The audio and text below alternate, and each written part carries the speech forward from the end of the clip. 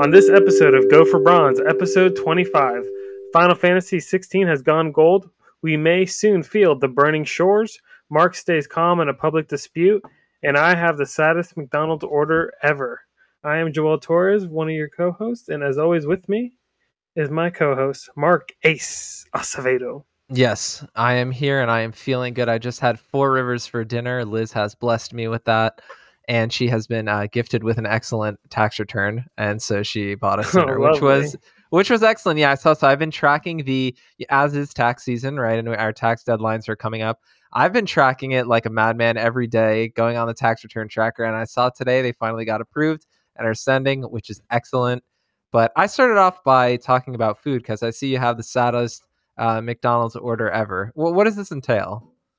So, today during my lunch break, work was a little stressful, and I brought my lunch from home. It's what I usually do. It's kind of a basic. I have like an 8th grader's lunch. I have a ham and cheese sandwich usually, and then a bag of potato chips that I eat with the ham and cheese sandwich to upgrade it. And then I usually have like an assortment of snacks, and then like a sparkly water. But today, was a little rough, so I was like, I want to get myself a treat on my break to lift me up. So I go as a grown man to McDonald's, drive up, and then also on the way there, I was contemplating because I wanted a milkshake, and then I was like, "Do they even have large sizes?" That's how you know I was like in a fat ass mood. I was like, "Damn, does McDonald's even do large milkshakes anymore?" Because I don't know if you notice, there's only one size for the milkshake. They don't ask you like large, medium, or anything like that. You just order a shake and you go. So then when I got there, I asked, like, "Oh, do you guys have large milkshakes?" They're like, "No, we just have one order size," which is bullshit, by the way. It's a medium milkshake and it's like $4.60, but that's another topic for another day. But then I go up to the line and then the girl just looks at me. She's like, "Did you just order the one milkshake?" Like, looked at me with such disdain that I was like, "Oh my god, I feel like a piece of shit." I was like, I almost wanted to like just be like, "No, my bad, I didn't order that," and just like leave. But I mean, a milkshake. I was expecting more. It's pretty safe. It's pretty tame. I feel like it's sad because it's just a singular item. Like, it's like they knew that all I wanted was a milkshake and that's it. I feel like that's what makes it sad. Like, the way the lady looked at me she shamed me from McDonald's, which I was like, "You're working at McDonald's." No shade to McDonald's, but it's like, you're not like in any position to be like throwing shade at me. So like, I don't know what the fuck's wrong with you. I mean, if that's a sad order to you, then I'm one sad motherfucker. You know that I have ice cream regularly. I mean, that's a single order. It just depends where I'm going. Now, you talking about there being a single size for McDonald's. I mean, I've definitely complained to multiple people about how when you go to not McDonald's, but when you go to an ice cream specific place and I order a small is not fucking 16 ounces of ice cream. So I think sizing for ice cream can be difficult. Yeah, ice cream is a little wild, honestly, with the sizing. The only place that has great sizing ice cream is Dairy Queen. And that's probably because they put so much shit in it that they're like, we can't be just giving out 16 ounces worth of like half a pound of gummy bears and ice cream. Yeah, that's fair. I haven't had Dairy Queen in a long time. Pam fucking loves Dairy Queen, so it's like a loophole for like us to go. I really didn't even understand really what a blizzard was. I didn't understand the greatness of what is really a Dairy Queen blizzard until I started dating her, and then we started grabbing them regularly. Not regularly, It's okay to have them regularly. I don't know what all this ice cream shame is for. But I've had a lot of ice cream, so I'm shaming myself this week because I had a milkshake from McDonald's on Monday, outing myself big time because Monday was also a rough day at work. So what I do when I have a rough day at work is I like to get a McDonald's milkshake, clearly. And then I had the milkshake today, and then before we started recording today, after my dinner, I had an ice cream like chocolate covered like ice cream stick like home. The banana, yeah. Not the banana. Fuck you. Oh, not the banana. Oh, okay. I was just checking.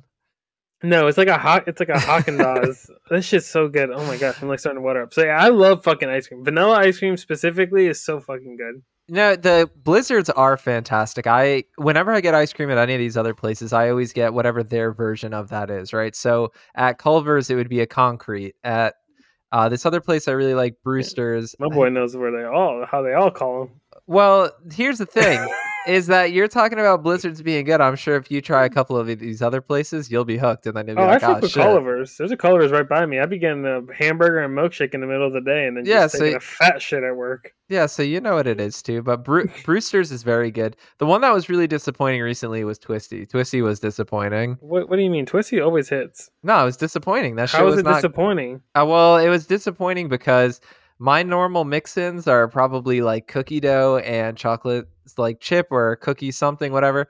But the cookie dough, the quality of the cookie dough there, awful. No chew, very like loose, Like sand. yes, like sand, crumbly, just not I good. kind of And like then that sometimes though, because the then it I mixes well with the ice cream, and then you get like a nice like half and half bite. Like reminds me of like Ben and Jerry's when you get cookie dough in their pints. that's fair, but I mean then it's just different. Like yeah, I mean then it's just Different like a strokes for different folks. exactly. But for me, I like my cookie dough to taste like cookie dough, not like a crushed cookie, because then just it's not cookie dough.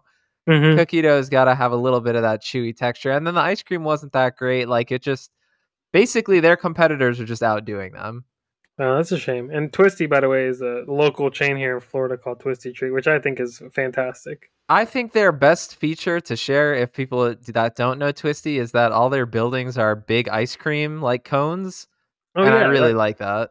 yeah, that's definitely the trademark. Is that all the buildings are ice cream cones? You can't go inside it, and wait, actually, you can. There's one by me you can go inside of, but think like most times they're designed like kind of like a checkers where you like walk up to it or either go drive through. It's not like a official restaurant. It's just kind of a cone in the middle of a parking lot, and you get delicious ice cream. See, now we're having problems. Now we're Why, calling ice cream shops restaurants. That's when you know we have a fucking issue. dude? Ice cream is like my favorite thing. Like if I can live off of two things that wouldn't like make me gain weight, it would be McDonald's French fries and fucking ice cream. I Mm. fucking love those two things. Not a big French fry guy.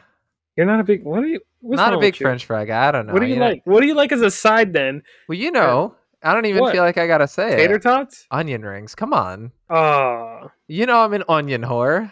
that is true. Onion rings are good, but I feel like they're so underserved in the fast food community I that I agree. like forget about them. Like you just reminded me that that's even an option. But But it's what not. The it's not only an place option. it's an What option is like fucking Burger King, and you don't want to do that. It's a story that I always tell, and I'll tell it here. The reason that what basically got me off of Burger King is is it when that you ordered the fucking cheddar hey, cheese shit? relax, relax. Let me tell the story. You know what I'm saying? Drink your tea, sit back. No, so the thing with Burger King It's is that coffee. I'm an American, all right? Don't I, disrespect me. but you do have a tea before bed every night. I do have a tea before every day because then I turn European when I want to go to All bed. right. So anyway, so I feel like Burger King, they're trying, their workers are trying to not get business, right? They're targeting trying to fuck up your orders. So they would always get my order incorrect. But there was one time, and this was years ago now, where I got a burger of some kind and onion rings, but the order they gave to me was chicken nuggets and fries. But in the fries, there was one onion ring. And I know that they knew that. They knew that. They fucked up every part of the order but put one onion ring in the fries. I never went back. They planted that there as a fuck you. Yeah, so I've just never been back to Burger King, and it's okay. Burger King is rough, you know. Burger King they try to do the celebrity collab with like that McDonald's did with like Travis Scott, Cardi B, and all that. They did it with Nelly, but they couldn't even afford Nelly's. They gave like his real name, right? Wasn't that the whole thing with Burger King? Was like it's not Nelly, it's whatever the fuck Nelly's real name is. I don't even know. I think you're right, but like I said, I haven't been, so. But onion rings in general are underserved. That is true. They're very underserved. Like I'm surprised like a place like Checkers doesn't even have them. They Or do. Arby's? Checkers They does have them. they do have them. Okay, thank God bless them. But Checkers did fuck up my stomach the last time I had it. But That's the I'm shocked thing. that Arby's doesn't have it because they have fucking mozzarella sticks. Yeah, Arby's doesn't have it, but their curly fries are really good, so it's okay. So you gotta pick a side, all right? Do you, Yeah, do you like fries or you not like fries? it depends on the place. Okay. Because there are different kinds of fries, right? You get a curly fry, you get a good seasoned fry. Then there's like the argument of our wedges fries, and like this could be a whole conversation. I don't think wedges are fries. I don't think wedges are fries either, but I'm sure somebody would argue against that point. It's just like kind of. I feel like a wedge is just like a very unhealthy baked potato. Yeah, I feel like that's true too. And it's just like you're gonna get into the middle of it and it's gonna be so dry. It's gonna be mushy and shit. It's like just not what I want. But I feel like Yeah. Chick-fil-A fries kind of border on that a little bit. Yeah, they border on that, I agree. But they're pretty good. Their sauce Yeah. makes up for it.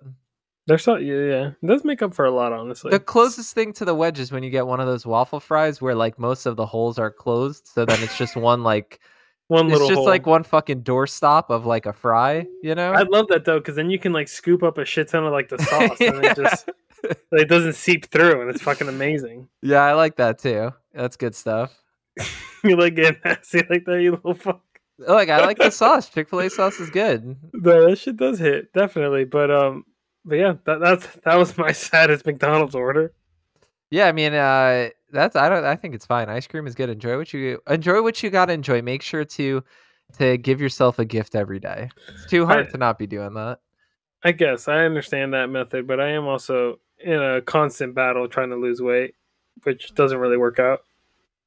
Yeah, I don't know where I'm at with that. I think I just forgot about that. You know, it's just one of those things. It's just one of those things you just check off. You're just like, I don't have to care about that anymore. Yeah, And I can only handle so much. exactly. But what happened with you in this public dispute here? Yeah, so Throwing this hands is at the people? no, of course not. So actually, it's funny you mentioned that. I was watching fight videos the other day on my phone for like 45 minutes, and I was so happy when I was watching it, like super entertaining, watching people just get knocked out and shit like that. But I'm so happy I've never been in a fight. So no, it is a public dispute. Of course, this is of a argumentative, vocal nature, but not even like yelling. Because if it's a stranger, I'm probably not going to do that. So Is it some when you yelled at that lady at Fresh Kitchen? That young lady what? No, who? No. for the barbecue chicken? No, so what you're talking about is just what Joel is talking about is we went out to get food and it was this place called Fresh Kitchen, which is basically like a Chipotle style go down the line, build your bowl kind of restaurant, but with fresh ingredients. And we both were like discussing because I had never had it. And Joel was like, yeah, you got to get the barbecue chicken. It's like good. And the rest of the stuff is a little dry. So I was like, but there wasn't that much chicken left. And so the person behind there, you know, probably like some young girl, whatever, just working like a minimum wage job. I get it. But she took the one scoop that was left of the chicken and tried to separate it in both our bowls. And I was like, oh, hell no. Like that's not a single serving of chicken, but I didn't say it to her. I let the bowl get down to the register because I didn't know if Joel was going to say it or not. So he got there and then Joel was about to like get his food. And I didn't mean to like, you know, get in his way here. And I was like, hey, like, can we get more chicken? Because like she just split them. They were like, oh, so you want double? And I was like, no, no, no. She took one scoop and split it in half. Can we get like a single serving of chicken? So then they hooked us up, right? Gave us our chicken. Then we sat down and started eating. And then some fucking stranger like tried to talk to us. And then I was like, we need to leave. But the food was good. The food was good, but yeah, I thought that was funny. I'm glad you did that because I was 100% not going to say anything, and I was going to be like, "Damn, I'm going to just have a baby ass bowl." I wasn't going to let that slide because I was like, it's not an asshole thing to say. I was like, there's two fucking pieces of chicken in my bowl right now. No, yeah, I mean, I hate when people do shit like that, even at Chipotle, where they know they skimped you and they just try to like slowly pass it off. Like I'm not like looking at them fucking make it. But it's like the thing is I was just gonna say that, oh, like it could be not to say that we're like ancient, but like it could potentially be a young people thing. But I don't think it's necessarily even a young people thing. It's just the avoiding issues of like any age where they're like, oh, maybe they just won't say anything. You're like, this isn't personal. Like I'm not gonna like attack you, but like I'm ordering a single fucking serving of chicken. Give me a single serving of chicken. Yeah, yeah, you're totally in the right, and I'm definitely less combative. I'll let like people spit at me, basically. I mean, combative makes me sound like, I don't know. I'm not like picky at restaurants. You're not picky. I'm not saying you're picky at restaurants, but it's funny. I've actually sent things back at restaurants. Have you ever done that? No. Okay, so yeah, I mean, I'm more picky. I think it depends with how much money I'm spending. Fresh kitchen. I mean, it's pretty pricey just for like a fast food option, but it's like you're still going out and getting like fast food in a sense. It's like you can't be like that much of an asshole. I feel like the people working there are freaking like that, making minimum wage, studying for algebra in the back. They don't. But These freaking. it's not about quality of food. It's about amount of food. Like for example, Yeah. I had and I won't go back there, but I had a Panera sandwich that was Oh yeah, that basically was. it was just bread. But I didn't see it before I got it out of the bag, right? I instantly took a picture of it, sent it to the boys, and I was like, what the fuck is this? That is more of an issue to me where I'm like, if you like are not serving me food, then how am I gonna be full? But if you serve me low quality food, I feel like there's a number of reasons for that, but like just not scooping enough food. Like I don't go Hmm. into Chipotle and be like, hey, can I have more? I never do that. But I they hate when people also do just, that. yeah, I don't do, that's what I'm saying. That I don't do. But at this place, it was a specific example of the one spoon scoop finished the entire bowl of what was left. And And then she she like just tried to whispered, separate. Yeah. and then she like whispered, like, "We'll get you more food, please." Like barely. Yeah. Like it was like I was like, what are we doing right now? I'm like, hold my bowl and get more food in it. I'm glad you said it because I was feeling that, but I was just like, I don't know, like because she said it, but like she didn't say it with confidence, so I didn't know like if I like tell her again or if she's gonna already do it or do I have to tell the. It was just it was an Nah, awkward situation. they don't care. That's why I'm like, I'll tell them. I know that she doesn't care what she's gonna scoop another like piece of chicken. It's not coming out of her wallet. She doesn't care. That's true, But but that was the so, first kitchen fiasco. What's your what? Who else are you fighting in public? I mean, I'm not fighting any of these people. This one, I guess you could argue, but this is really more of a me staying calm, right? I mean, as they didn't escalate, it was just a situation where I was going out to dinner to meet up with some friends, and it was like a group dinner. And when we were walking up, we saw like some people in the group that we didn't recognize, which I now know it's okay to say this is that like they might have not originally been planned to be Okay. part of the squad, but basically they were there. I didn't know that at the time, so these were new people to me. And we're sitting down at dinner, and this new guy basically just making conversation, whatever, and then we're talking about shows, and he's kind of like an annoying guy, but that's Um. okay. That's okay. But we're talking Yeah. about shows, and then Severance comes up, which Severance is a show that I think is fantastic, and I think everyone should watch. Me specifically, and some others. I think Joel a little bit too. We discussed this. It's just that the final episode didn't really like hit for me that much. But I'm also not one of those people that will just consume everything, right? Like if I don't feel like something is worth my time, I'll be like, okay, it's not worth my time. And I think we were talking about the show quality, and the guy was just basically like, oh no, but it's this, and like this is what it means, and it's so exciting for this. And I'm like, well, we could just have like different opinions on it, and it's okay. And then I don't know if he meant it this way, but the way it came out was he was like, well, yeah, I know it's like a subjective thing. Otherwise, I would just be like, you're wrong. And I was like, you know what I mean? Like, I was like, that's That's like have you seen the meme of like average redditor in real life? Like that's like yes. that kind of energy. Well, he was a neckbeard, and he was wearing flip flops in public. He had his So toes out. so yeah, he's I mean he is what he is. I mean, he had tire marks on the heels of his feet. Gross guy. Jesus Christ. But I feel like recently with TV shows in particular, maybe games. I don't think it happens really with games. I think people don't even beat their games as we see with like trophy data, but like Mm-hmm. people complete shows. So people have. I feel like there's more people saying their opinions about shows and narratives and stuff like that. I think Yeah, I think like that's true. I think a thing that people like to do is, and this is also the creators' fault too, but the creators will answer the questions of the shows and not the show. They either do it in interviews or like a podcast, and then that becomes like that's the canon because that the show's in their brain. But then I don't like that. Like this happened a lot with The Last of Us, where people were watching the show and they didn't like what the show necessarily did with terms of changing shit or like how scenes played out.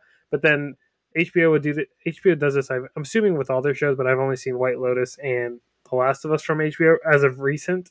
And they have these little like 5 minute interviews with like the creators of the show. So Neil Druckmann and Craig Mazin were on the back half, and they were like the back 5 minutes of the episode, and just talking about the show and being like, "This is what this scene meant," and yada yada yada. And that stuff is cool in a sense, but then it sucks when just people hear that and they're like, "Well, I'm gonna have that opinion because that's the right opinion because that's what the creator show says." So you're like, "I can't be wrong," and it's like, but like I feel like we're taking away the agency of the audience member of like, what the fuck? How do we each feel about the show, and how do we like interpret the show? And I think the same thing happened with Severance and Ben Stiller, where he had interviews where he was basically like, he said, like he's like, I don't know what's going on now. Yeah, I mean but that's the thing I was. Yeah, no, so I agree with what you're saying for sure. And I think when I was having the conversation with this person, what I was trying to say was just that I thought it was an excellent show. I actually am a gigantic fan of abstract ideas or not giving the full answer.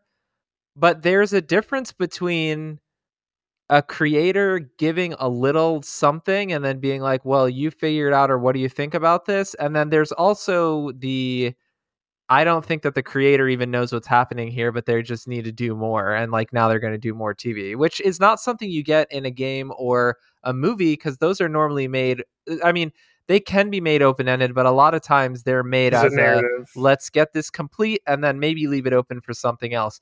The problem I have with a lot of TV shows in today's like timing of things is that like the last episode will come out and then you'll get a headline like, oh, season whatever is already in production.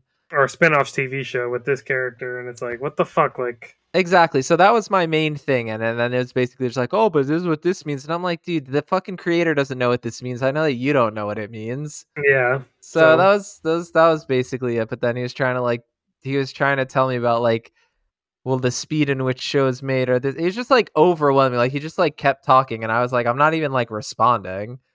yeah, I hate when people justify things about like a show or even a product. Even because same thing can happen with games where it's like, oh, the game didn't come out right because they were rushed to release the game and yada yada yada. But I'm like, that doesn't mean that you don't like you don't like get a like it's like, oh, you had to be rushed to make the product, so it's not my fault that it's ass. It's like, well, that part of it sucks. That's your fault. You put your name on this. You still created it. You could have chosen to either have a season one good ending that concluded a story, but you left it fucking open ended and nobody knows where it's going. Yeah, no, I agree. And then it's like, yeah, the opinion on it is subjective to a certain extent, but also, yeah, I mean, all these people that are making these things, whether it's a show, a game, a product, your food at Fresh Kitchen, I mean, like, take some responsibility. Like, it's That's what I'm okay. saying. We're not saying that we're not saying that if a game is made poorly, it's not like we're out here making death threats. But at the same time, I'm not going to be like, oh well, they might have been having a hard day, and it was. I mean, okay, if they're having a hard day, that's They fine. should If get it's scrutinized for making a shitty product. But obviously, no death threats. That's way too yeah, that's what overboard. I'm But saying. Nothing like that, but it's like, okay, well, if they, for example, let's say that they didn't really make a great game. Okay, don't buy it. Don't buy it at yeah, full price. Don't be like, hmm well, I'm going to give them 70 because XYZ, they had to deal with these circumstances. Okay, but then you're reinforcing getting something of a lesser quality. And then we end up in a situation where a vast majority of things that come out are mid, but everyone just consumes and says everything is great when it's not. yeah. And then there's like certain streaming services that people like align themselves to, where it's like there's definitely people that just like HBO shows and will always stand for HBO shows. Like it doesn't matter what the fuck it is. And then we've seen this with The Last of Us, where I feel like there's a very like distinct people like who have played the game and they're like the show was okay, but it wasn't as good as the fucking game. And then there's people that never played the game and are just HBO stands are like, this is the greatest thing ever. It's like, relax. Yeah, I mean, we know it's also a common thing for people to just like gravitate towards what everyone else is hyped about at the moment. Not to Mm-hmm. be, I mean, I would say maybe when I was younger, I used to be more of a contrarian, but I don't even necessarily think so. I just think I liked things at the time that weren't popping. And then some of them did pop, some of them didn't. But I wasn't like, it was hard to convince people that, like, no, I don't like other stuff just to like other stuff. It's just what I liked at the time, if that Yeah. makes sense. So, like, even now, like, if there's something popular, like, cool, I don't care if it's good. But if it's not good, I'm not just going to act like it's good to Mm-hmm. be like, oh, yeah, guys, high five. Like, no. But anyway, so it was just a situation where I was like, it's a public situation. I'm not going to escalate here. I don't even really know this guy, but also like it's fucking, I don't know. The thing too is like you're going to select your battles, right? Like if me and you are arguing, it's a little bit different, right? We can go all the way to the 10th level, but I'm like, I don't even know this guy. You're wearing flip flops in a public place. Like that's our conversation. Like is over. I don't need to go further. Yeah. And I mean, you're scared that he's going to shoot up the place. The guy's looking like a fucking threat. I mean, come on. I mean, I'm the first one there. You're the first one that's going to get taken out. You got to watch out with this fucking guy. But yeah, no, that's very hostile too for a first interaction. I would never be that mean on a first interaction. Maybe after like I'm like coworkers, it probably takes me like a month for me to like be like myself. I don't think it was intentionally mean. You know where there's like people who like don't know how to like control Who's themselves in situations. Like they don't know how to pick up on like social cues. So like yeah. they'll go a little bit too far and then they'll be like, "Oh, why is it quiet?" And it's like, "Bro, you're like fucking weird." Like that's why it's quiet. Like and if I Yeah. kept going, then I would have met my maker, you know? Oh wow, yeah. You would have met your maker, I'm not and trying to meet my maker in real life. that's perfect. That's a perfect transition into what we've been playing. As And a PlayStation podcast. as a PlayStation podcast, we should talk about the games. And what better game to talk about than the newest addition to the PlayStation Essential lineup? Meet Your Maker was released on Plus or released for Plus members. It's Yeah, released and in like released the on public. day one. Yeah, but it's you can purchase it a la carte as well. It's $30. I don't know how actually I never thought about the price factor, but we can just talk about the game and then I'll ask you later about what you think about the pricing. Sure. I mean, all So how right. do you? I mean, I could the price the pricing just to start there. I feel like the pricing is good ish, right? I don't think 30 is crazy. Talking about the content that's in the game, I do think it would be a little steep to charge 60, but also Plus Essential is something that most people have. But so this game is really cool. This is the game by Behavior Interactive, which is the studio behind Dead by Daylight. And it is a first person shooter kind of raiding game where you'll either play as the custodian, you'll either play as the person raiding a map and taking the gen mat. It's in a post apocalyptic world where this gen mat is, I think, supposed to be like untapped kind of like Uncontaminated genetic material, I think, is what they call it. perfect. So it's uncontaminated genetic material. So you go in, grab that, and then you make your way out of whatever map that has been made by the user. So it's a game where all of the levels are community made and you have incentives to do it. So I made a level 2, you make a level, and while you're not playing the game, how many ever people it kills, you're getting XP passively. So it's basically two modes. You either go in and raid or you make maps to raid. Now, the fun kind of twist to it is that there is co op. And so me and Joel went in and played. And when you're playing co op, you can build in co op or you can do raids in co op, which ends up being really fun and funny because then it's like we're just going down a hallway and then I get fucking incinerated. But it's funny because like you can mess with each other and there's friendly fire. And since death comes so swiftly at one hit, it's kind of frustrating to play by yourself. But it's a really good game, I think, to launch on Plus. When I was talking about like content, it's one of those things that's launching as a we already have a roadmap and this extra content coming down the line. So to ask a full price, I think would be a bit steep, even if you weren't getting it from Plus. Yeah, it definitely. It's weird with these games. We saw this recently also with like Detective Inc., which I think has already came and went. But like these multiplayer games that are trying to charge $20, $30 out the gate, I mean, I know I would prefer that logistically because then it's like I pay this money and I get the full content of the game.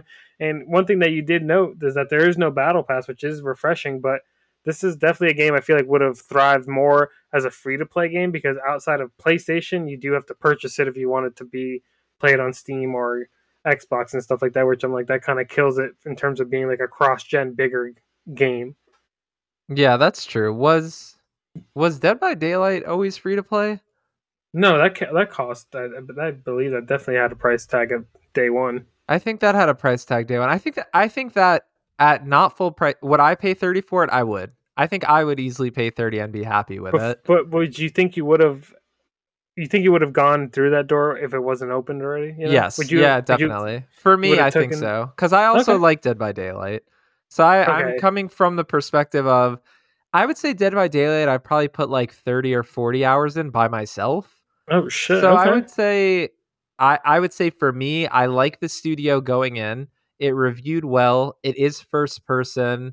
And so it has an aesthetic that I really like. So for me, it's like a mix of kind of like a rusty kind of doom desert look. But then you also made a great point while we were playing it that you said that it looks like more of a kind of, I don't want to mess it up, but Star Wars. It reminded me a lot of like Star Wars aesthetically, very much like Tatooine, kind of like that like prequel, not the prequel, the end of like the like original trilogy timeline in Star Wars, where everything is like old and futuristic at the same time. It has that kind of vibe with it. But then I also do think the Doom with like kind of the creature design. I was also thinking Rage 2 because yes, Rage 2 had like weird like kind of like monsters that were also embedded with like technology. So it has that kind of look to it with the enemy types. definitely. Yeah, I think so. Yeah, I think for me, I would have at $30. I'm fine with. I would have gone through it. The one thing that I did think was a little bit weird to see, and I know this is somewhat natural, or like we have to get used to it, is but there's a DLC pack, right? That's like 15 standard, or it's 10 if you're a plus member. That is basically building materials so that you can build stuff to look like Egyptian like temples and whatnot. And it looks fucking awesome. I would love to play levels that people have made with that. But just I don't know, just stuff like that. I'm like, is that really like if I paid 30 and then I saw that, I'd be like, you really couldn't just put that at least in the game or like wait a week to put that on the market. Yeah, no, I agree. I agree, but then I also like made the argument that I was like when we were playing it, where I was just kind of viewing it as It's like almost like a tip jar in a sense for the game because most people that are playing it are probably playing it free through PlayStation Plus, Mm-hmm. and it's on the lowest tier too, Essential. So it's getting the most consumers in the door. And if you like it, throw us a little $10, and we'll give you some Egyptian skins. I agree. Definitely from the plus perspective, it's like that. And for us, yeah, I agree. I just think if you're But paying, retail, if you bought it 30, then it is bullshit. I I can just see. I would be annoyed. I feel like there are different levels of monetization that I think are fine, and I know it could be a whole thing, but something that we've talked about is I feel like if you're gonna have a battle pass that has free and paid, if you're a free game, then I think it's fine. Yeah, if it's free to play and you have all that shit, no big deal. If you want a dollar amount up front, but then like Deceive Inc. is a good example where like it's $20 up front, but then immediately you see all the currencies and you're like, okay, I don't know about all that. Hmm. And it's like some of these things can just come as like red flags, and something that I actually don't have here as like a full write up, but we like to play Warzone or did, and season 3 is getting their blowout kind of in the news feeds about like what's going to be in it. And I know that they detailed in the battle pass that there will be like an extra premium version. Like What there the? will be a regular battle pass, the one that you pay for, where you get everything, but now there'll be like a different section on the map that's like only available if you have like the best one. And I'm like, the game's not even doing that good. So like I see shit They're like that. struggling for cash. They're just like catering now to the whales.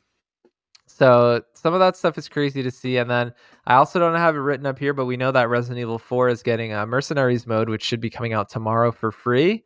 But I have seen that it started to come on storefronts that with that Mercenaries mode, there might also be microtransactions and characters that are behind paywalls Oh, that were god in the damn base it! version of Mercenaries, like, when it came, but also separate ways that also was in the base game and that will also be charged as a separate DLC. So, Oh, it's gonna be paid. I Well, it hasn't been actually, confirmed, but you're assuming it's gonna be paid. that hasn't been confirmed. You're right, but I guess I am assuming that will be paid. So you're right. That hasn't been confirmed. Let me not jump to that conclusion. Yeah, let's not rip them a new one yet, but at Not least the to, base game is good, though. well, yeah, not to rip him a new one, but just to by comparison of being like Resident Evil 2 had all content in when it came out. Yeah, and it's actually, you know what, Mark? It's funny that you say that because we have a listener question, an inquiry that talks about a game that recently got a PlayStation, or not a PlayStation Plus, a new game plus. And Master Pimp 117 writes, why is a new game getting, or why is new game plus being added 4 months after a game's release being treated like an announcement? Are we done getting complete packages day one? Master Pimp 117 is obviously referencing God of War Ragnarok. Just recently got its new game plus and a bunch of new armor stuff too. And that, just what you just said sparked me. So Of just yeah, are we done getting complete packages day one? absolutely. I think that's a no-brainer. I mean, there's there's a variation of examples, some not that bad and then some very bad. I think so.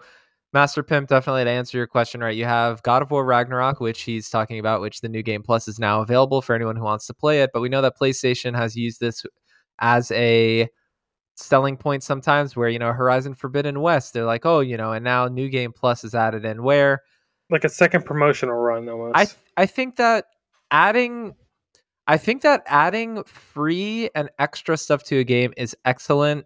In one good example, I feel like, and it might be a little cringy to hear, but one good example I think would be the newest Sonic Frontiers. Okay.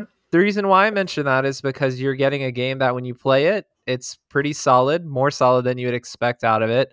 It doesn't feel like there's anything necessarily missing. All the content that is added is free and they give you a roadmap to it, but it's nothing that you feel like is missing, for example.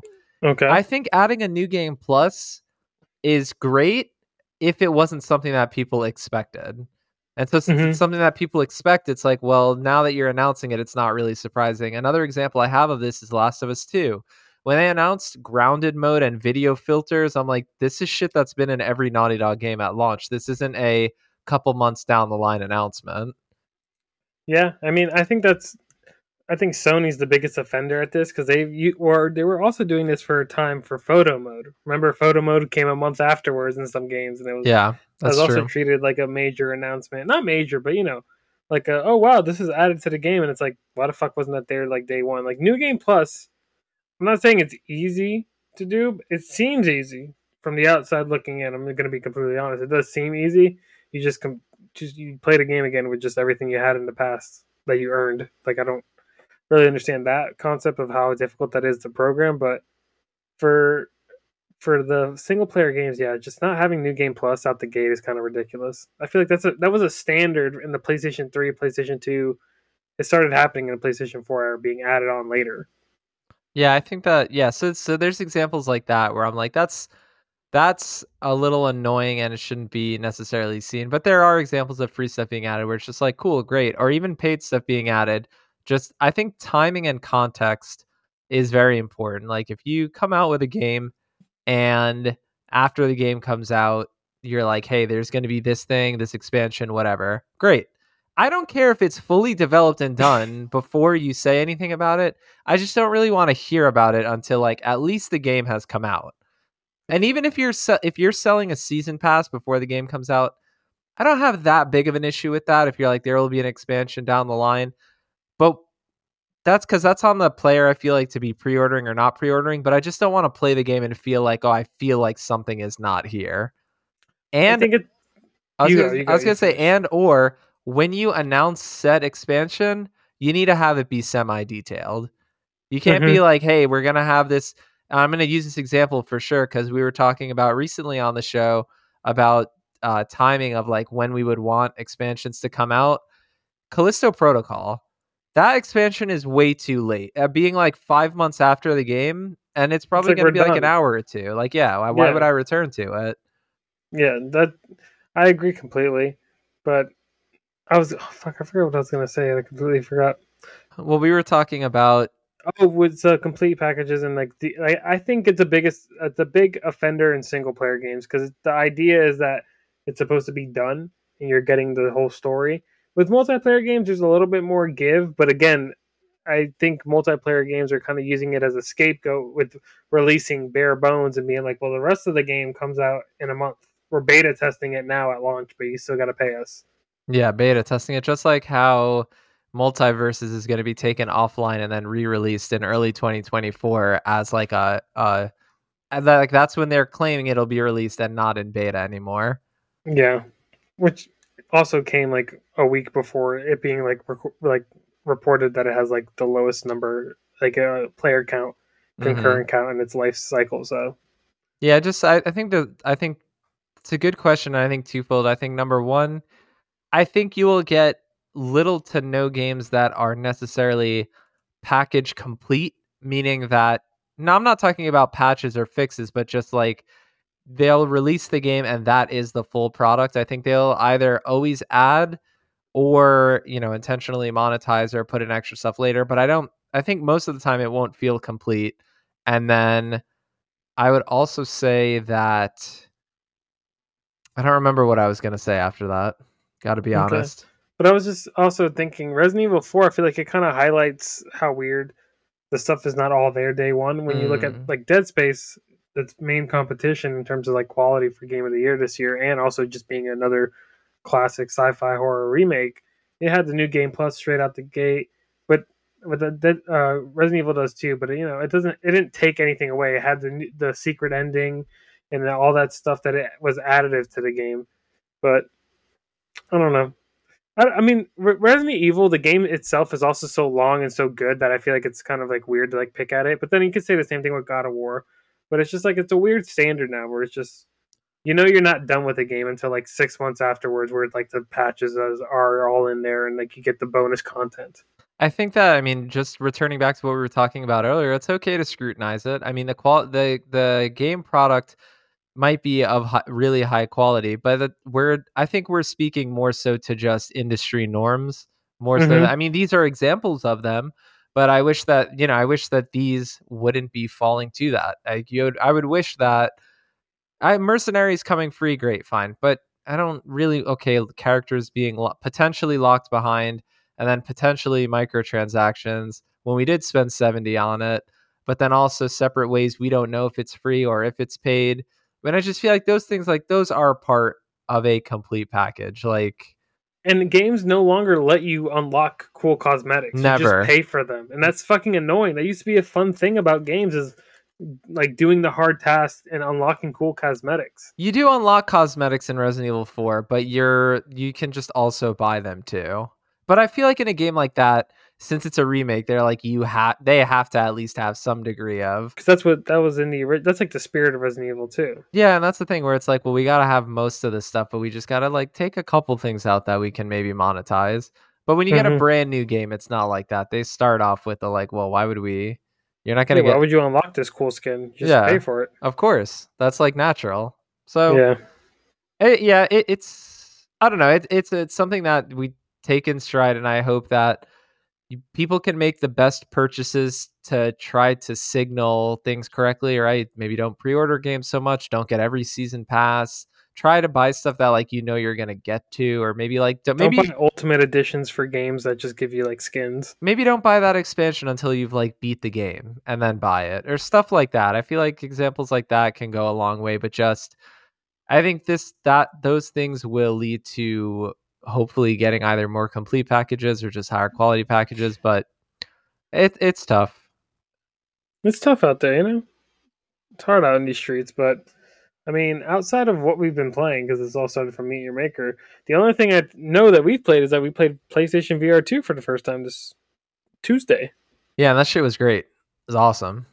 And that shit was fantastic. My brain did get a little mind melted yesterday with trying to do a race before we hopped on Meet Your Maker and then afterwards trying to play Call of the Mountain. But I think for VR, I know for me, I have to be like in the perfect headspace. I feel like I can't be a little tired. I was tired after working yesterday, and I think that kind of like threw me off. Like the first day, it went well. I was really excited about it. I played, Mark watched me play a little bit of the Call of the Mountain trailer. We did what we really wanted to do and fucking hopped on GT with the wheel and everything, and it was fantastic. And I was able to get through that in the races, and you know, didn't have any motion sickness. But then yesterday, I don't know, it was a little weird in the brain. Yeah, the put and this is obviously my first experience with it too, but getting the actual headset on and in the right setting takes some getting used to, but I felt like after I would say maybe like an hour and a half of messing with it a little bit and switching through games, I kind of found how for me it works to get it on correctly and it looked good. So I had a really good experience with it, right? We played some same games and some different ones. Gran Turismo 7 was awesome. I was able to you let me play the drumming game, which was super cool. Just some of the stuff about it was cool of like when you would hit the drum, you could bounce the stick and then catch it. So I was trying to do like fancy shit. That was fun. It's really cool how you can watch on the TV what people are doing. And then I think the one like main experience is that I was playing Resident Evil Village in VR. And Yeah, it was really, I mean, really awesome. Like the way that they set up your kind of kit of like how you get your knife out, your flashlight, your healing items, your weapons, just like really, really cool shit. Really immersive. Reloading and shooting feels like right.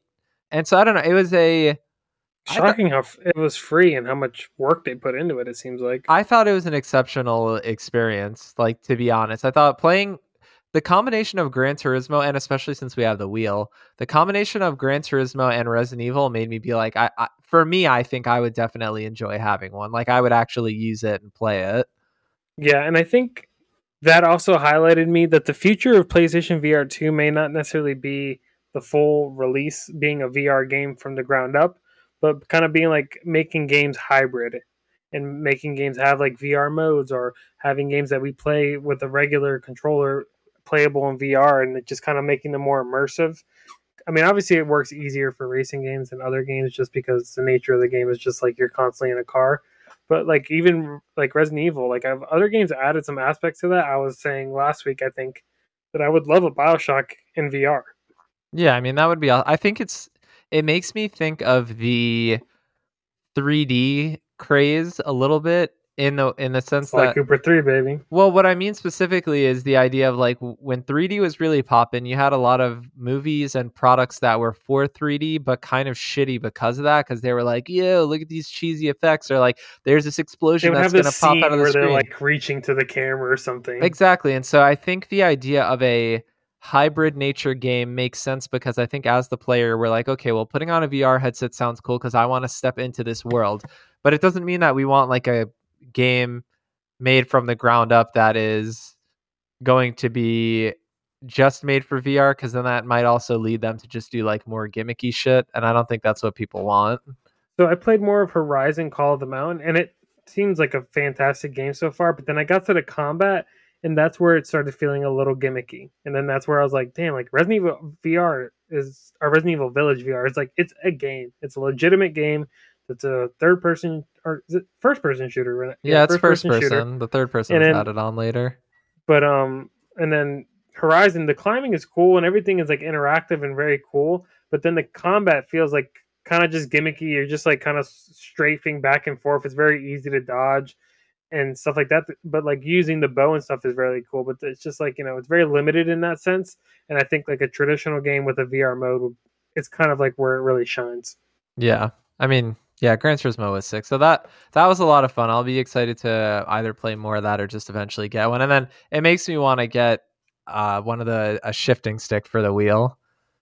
Yeah, now I gotta get this fucking wheel because now this shit, because Mark so kindly left his wheel over here, so now I can finally just play 5 hours of on a Nürburgring in the rain and just try to pass it in real life. Yeah, it's incredible. The wheel is awesome. I mean, yeah, you've got the VR and you've got a good setup, so I'll obviously scoop that back. But we're probably going to move I mean, we're going to be moving here in like 2 months ish, so I should be able to get a nice setup soon anyway. And then I might You scoop it up breaking the before lease? that, You're but breaking the lease early? no, it's over in June anyway.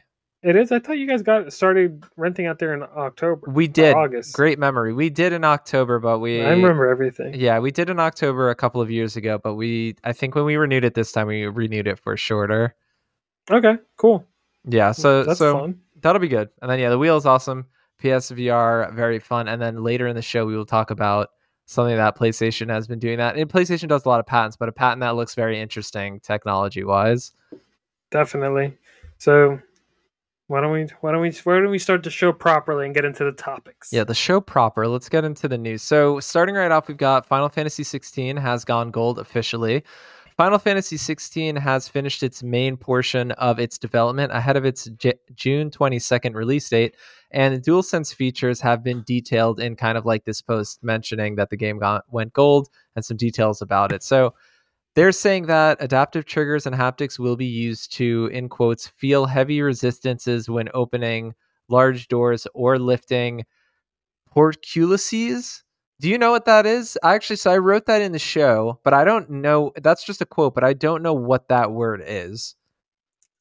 Portcullises. Yeah. Portcullises. Do you know what I that don't know. is? Because it's like medieval, so I'm assuming just like a heavy stone. Yeah, I feel like that's probably right. I'll go ahead and search it live on the show now because I didn't know exactly what it meant. But they also mention that they have converted the audio in cutscenes into haptic data, which will let them convey details like if there's like a strong gust of wind or the way the air moves, you should be able to feel that in the haptics. Okay. So just So talking, you just sorry, Googled you it? go. Yeah, I just Googled it. So a portcullises, or let's see what it's. Portcullis. Portcullis. Oh, I like that. Portcullis is a strong, heavy grating that can be lowered down grooves on each side of a gateway to block it. So I'm assuming just like a gate. Like a medieval gate. That makes sense that you can see through. Okay. Yeah. Okay. Yeah. So that's what it looks like. Those iron gates. Yep. Got it. Makes sense Now that I I know. wouldn't know what it is. But so yeah, so I mean I'm excited for this. Final Fantasy 16 looks really good. It's going to be a PlayStation exclusive, a 6-month timed exclusive, although the main producer on the game has already kind of come out and said that while we would like to also put this on PC, just know that all of the resources are being put into optimizing it for PlayStation 5. So even if it is a 6-month timed exclusive, like he basically is saying, don't expect like, oh, as soon as that 6 months is done, we'll have a PC version ready. So he's just saying eventually we would like to have a PC version, but basically this is just optimized for PlayStation, which of course I'm excited for because it also just means that I'm like, this is going to be like one of those true PS5 games where like they're making It's going to be like an exclusive, like an actual exclusive. Like they're really trying to optimize for it. And so I'm really excited for it. Yeah. This game looks fantastic. Final Fantasy is I've become a fan of it later on in my life. So this is the first like one I played like in a main line. Like I've only done like the remakes. Like I've done Crisis Core and Final Fantasy 7 and then tried to go back to the original Final Fantasy 7, but I didn't play 15. I know you did. You dabbled in it. Didn't last too long. I just shitted on it because you were fishing and it looks boring as shit. Well, I mean, I lasted long enough. I mean, I played like 20 something hours. I just didn't finish it. And That's I didn't crazy. enjoy it that much. Like, it just didn't really get better. Mm-hmm. So I gave it an honest shot. If you can't pull me in after like 20 hours, then That's on them, yeah. it But was yeah, a fine game, just nothing like really special. But this is not the team. The team that made Final Fantasy 15 is the team that made Forspoken. So which makes sense. it's not the team that is making 16 is a different team. So there's like reason to be excited for sure. Yeah. And then it's glad to hear that it's gone gold so early. Hopefully they use like these next like 2 months to just polish that bitch up and then just maybe a complete release day one Yeah, potentially. I mean, potential. I think that Final Fantasy's been doing a really good job lately. I think that Crisis Core is really good. 7 obviously is really excellent. And then it's fun to dabble in some of the older ones. Like I played some of Final Fantasy 9 and Final Fantasy 10 a little bit here and there, but then also kind of to go with this, it's a good week for Final Fantasy news is the Pixel remasters. Their release date has been announced. So these Pixel remasters have been available on mobile and PC, but are now going to be coming to PS4 and Switch, and they'll be releasing on April 19th. The remasters include Final Fantasy 1 through 6. They can be purchased as a bundle for $75 or separately. Now, they're not the same price separately, so we did make sure we get the breakdown here for you guys. Final Fantasy 1 and 2 will be $12 separately, and Final Fantasy 3 and 6 would be 18 a pop. So a little bit of a difference in pricing. And then some of the differences between these and the Pixel remasters on mobile or PC is these ones will be updated to include a new pixel font, as one of the main complaints of those remasters was the font not looking correct with the art style and the backdrop. And then you can also turn off random encounters and boost XP up to four times, so you don't have to spend as much time grinding. I think it's great to have this as almost like another little appetizer. Just get excited for Final Fantasy, get in that world. I think for me personally, I feel like 75 is a little steep, but I don't know what level of work goes into these remasters. I don't think 75 is bad because you're getting 6 games. And I did just do the math. It is $96 to buy them a la carte. So you're saving a little bit over $20. So you're saving more than the cost of a game. So it's not a bad bundle. 75, I could see. I think a flat 70 would have been better. But, 75, 6 games. They put in work to make this. I think I'll just have to see how they The feel. quality of the port really matters, I think. Yeah, and what's the level of the remaster? Because playing games, and I know that these are just ports, not remasters, but recently trying out like Wild Arms and Legend of Dragoon and the kind of JRPGs that are on the premium service, my first reaction was just like, fuck, these are old. And like, I'm actually not that interested in them once I started playing them. Now I know that these are different because there's a special kind of ugliness to like the late 90s 3D blocks of Yeah, the characters. PS1 So era is a special beast. yes, that's a different kind of ugly. So I understand that that's different. So I'll just have to try it. I mean, an example that I think would be a little bit closer is when Chrono Cross had its remaster. Even though it was a bad remaster, I really enjoyed that. So yeah, I mean, I'd be interested to. I wonder how. So for 75, would you approach this? Would you get the 75 bundle, or would you do them piece by piece and then just see how much you like them? Because we know that 4 and 6 are like the favorites here. Yeah, honestly, I might just buy 6, maybe. Yeah. Logistically, I don't think I'm buying any of these right now. I'd probably just wait for the bundle to go on sale for like 40, $50. Mm. But because April's kind of busy and I still got to finish up Resident Evil 4. And then, we got Dead Island 2 coming in hot. And then we also got Star Wars Jedi Survivor. So just right now, it's like I don't have any time to play these games. Mm. So I would say, though, if I was a Final Fantasy fan, I would just do the 75 up front just to get it all out the way. But since me being a newcomer, I'd probably get 6 Yeah, first. that's fair. Me being, I don't know, the way I am with listing and stuff like that, I'd probably just get the first one and see how much Hmm. I get through it. But we actually have a listener inquiry about Final Fantasy Pixel Remasters. And Snipe the Goldie wrote in, and you can always write in. I post a Instagram story at the Go for Bronze Instagram page at Go for Bronze Pod, and you can submit your questions, and they will possibly make the show. So Snipe the Goalie says, "Greeting, gents. With the announcement of the Final Fantasy Pixel remasters, I was wondering your history with the franchise, and how do you feel about NES and SNES games as a whole? Keep up the great work. Love listening on my way to work." Mm. So we kind of answered those questions a little bit, our history with the franchise, but how do you feel about NES, SNES games? Do you do you think it's essential? I think I'm gonna rephrase this question. Do you think it's essential as a gamer to even know about these games or play these games and be experienced with these games?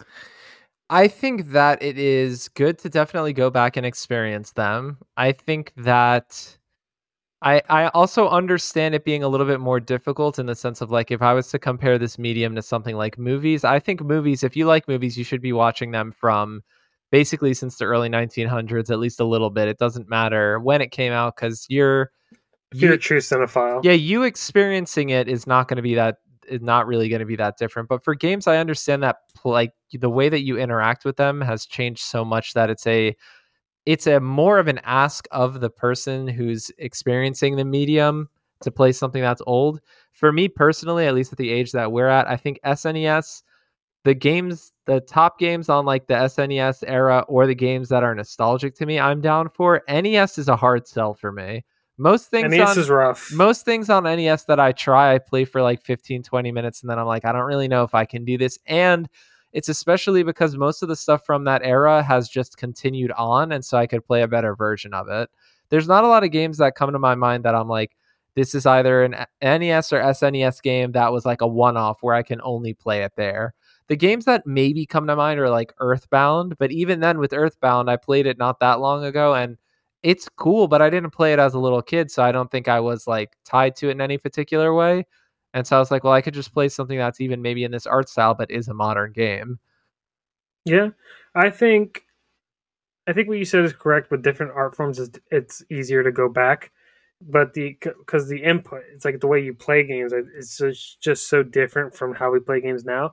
But I actually do think that the NES and SNES era is easier to go back to for modern gamers, even than going back to that PS1, N64 time period and Dreamcast are like that's a more weirder, like the way games play then are kind of more different than now because they were trying to do 3D, but they just don't control it all the way that our 3D games play. These games still kind of play like how when people indie studios make a 2D game, they still kind of function in the same sense. And those games, like indie games like Shovel Knight and stuff like that, have been famous and popular. So you can play something that's similar to that, and I think you can adapt to it. I think the hardest thing would be going back is just difficulty and lack of save states. I agree. It's a lot of the quality of life things. And then, I mean, it's context too, right? Because even if you're on the PS1 era, there are some games that are very hard to play and there are some that are not. Like if you go back and you're going to play a fighting game, That works. it'll be completely fine. Or if you go back to play an old Gran Turismo or an old racing game, that'll also be fine too. You might not have Siphon filter. What about that? yeah, Siphon Filter is different, exactly. So, like a 3D action game is a good example where it's different, or like trying to play a first person shooter before you have two analog sticks is difficult, or I mean, I think the big example that we're kind of mentioning are these like RPGs or like these big just adventure games where they were a lot more clunky than they are now. And so yeah, exactly. Difficulty, but then with difficulty it's twofold because some of that difficulty is because they're actually hard and some of that difficulty is just like cheap shit where it's like, well, there wasn't a checkpoint and you didn't save your game, so you got hit by like some fucking, I don't know, some bullet that came from somewhere off screen and now like your entire shit is over. Yeah, and also like difficulty was built in to make the product last longer. And I think, I mean, the difficulty thing I think has come back in a full swing where I would say games are more difficult now. It's just they're just more difficult because they're actually hard. They're just not cheap. Like I Hmm. always felt like that was like a separating factor where a lot of times you'd hear people be like, "Oh, this game was so hard," or whatever. It's like, okay, it probably was, but was it difficult because it was demanding of you, or was it difficult just because it's like really tough to complete? Oh, by the way, bringing this up as a side note, just because we were talking about Meet Your Maker. When me and Joel were playing it, we were talking about the Mario Maker nature of it and how people in Mario Maker make crazy ass difficult levels, but it's a standard that they have to be able to complete the level to post it. In Yeah, Meet Your Maker, you don't have to complete the level to post it. that's bullshit. So just to let you know that you don't have to actually go through it. Oh, The requirement of it is that you have a minimum number of like traps and guards, but then the when you're going in to steal the gen mat, there's a little like robot creature that you can follow to it. When you're creating the level, that robot has to be able to make it there and be able to make it out. That's like one of the big requirements. If he can't or it can't find its way to the gen mat and make it out, then you can't make the level or you can't post it. okay, that's good to know. But that I was just speaking to just like just talking about Meteor Maker and the level of difficulty. But I think that going back to old games, NES is really rough. SNES is fine, and then I think it gradually gets better with some exceptions. There are certain Yeah, games that are just too some rough. PS2 stuff's even hard too. Yeah, absolutely. Like old Resident Evils, like Resident Evil 4, the original one, I think is like borderline unplayable Yeah, you for can't modern move. audiences. You Yeah, can, it's so hard to go back to it, but if you grew up with it, then it's fine. yeah, and also like to give our gaming credentials. I mean, I think you started on 16-bit. You played Genesis first, right? I played Genesis first, which I believe is 32-bit. Not to Oh yeah, I you're right. My I think bad. you're good. No, I was just Sega do what Nintendo, you know. well, I'm was say it was 32-bit. Was SNES not 32-bit? No, SNES was 16-bit. That's why that whole thing was like the marketing Mm, campaign. Sega does what Nintendo. got it. So yeah, I started on Sega Genesis, and then I started with a combo of Sega Genesis and PS2. I feel like because I was born in 1997, so the first Old time I ass. shut up. The first time I played a game that I can kind of remember, I feel like was probably like 4 or 5. The first time I beat a game, I think I was 6. But I think at that time I was 6. You'd be like early 2000s. I think Sly Cooper was probably one of the first games I beat. So I dabbled on like the N64 and the Genesis because those are what my brothers were not playing. And then when we got around to having more than one PS2, then I think is when I would use the PS2. Yeah, I started up on Super Nintendo. I didn't have older brothers, so my parents weren't like just getting me the newest console. It was until I became a conscious gamer that I was like, I want the new thing now. Mm-hmm. But I played Super Nintendo for a long time growing up. Like I loved Donkey Kong Country 2, Super Mario World, and Mario Kart. I just had those three games and just were playing them on repeat. The original Mario Kart is fucking savage. It's so hard. And Princess Peach is like the greatest NPC of all time. Yeah, I mean, yeah, just because she's like really difficult in it. It's It's crazy. Yeah, dominant on the cart. really. But yeah, that was a good question. Good question, Snipe the goalie. Yeah, good question. Good name too. I like the name. I think, and so yeah, moving on from Final Fantasy, kind of continuing on the news. These are just some small spatterings, not too much detail here, but just more movies in the works that are related to gaming things. So, Street Fighter is in talks to have another movie, another go at that, and a TV show. And the rights have been given to Legendary. Legendary is the studio that did. I know they did Inception. I believe they did The Dark Knights too. I don't know what they work on now, but of course there's more. There's more people attached to those projects that I mentioned. But Legendary is going to be attached to that, and there was also talks of now there will be a Minecraft movie that Jason Momoa will be in to some capacity, and that'll come in 2025. So this is just kind of like broader because we get so many announcements about TV shows and movies that are related to games. Do you have any opinions on either of these? I think Street Fighter is fine. I Street Fighter could be cool. I mean, it'll be going Like up against the Mortal Kombat 2 movie, so that'll be fun. that definitely will be fun. I think that Street Fighter seems cool. Minecraft movie, I actually don't think it could be that bad because I actually really enjoyed the Telltale Minecraft game, which had like Patton Oswalt voice the main character. I thought that was pretty like it was like a cute like it had like an 80s like Goonies kind of vibe to it. So I feel like they can recreate kind of similar magic with a movie. If it's as long as it's not live action. I hope this is not live action. If it is, then all bets are off. This is going to be hot trash. Yeah, we'll just have to see. I mean, there's a yeah. I mean, I'm trying to think of an example. Right, we did Last of Us. We had recently. We're gonna get Gran Turismo coming up. We're gonna get Fallout The coming up. Mario movie The Mario is already out. movie, that's animated, and those other ones are live action. So I'm trying to think of an example that we would think would be better one way or another, but then is not. So, like, for example, the Borderlands movie, in my head, I'm like, that's animated, but I think it's live action, so I wonder how it'll actually look. I think, yeah, that would look. I think the way Borderlands can be like Mad Max, so I think that would look not too bad. I think that I understand where you're coming from, minus the color.